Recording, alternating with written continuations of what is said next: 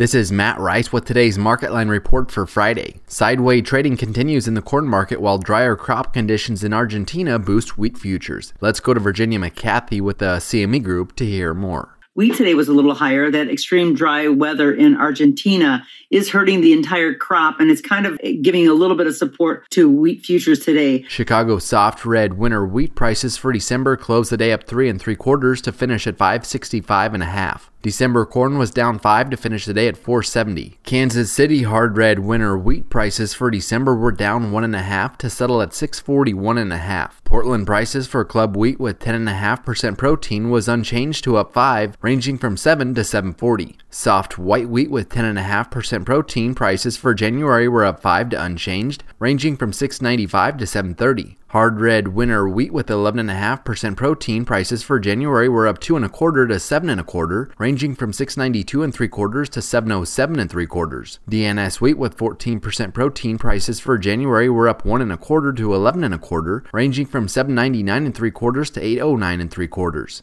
Live cattle for December were up $1.05, closing at $184.67.5. January feeder cattle were up $4.15 to finish the day at $242.17.5. December Class 3 milk was up 22 cents to settle at $17.35. Thanks for listening to the Market Line Report. This is Matt Rice.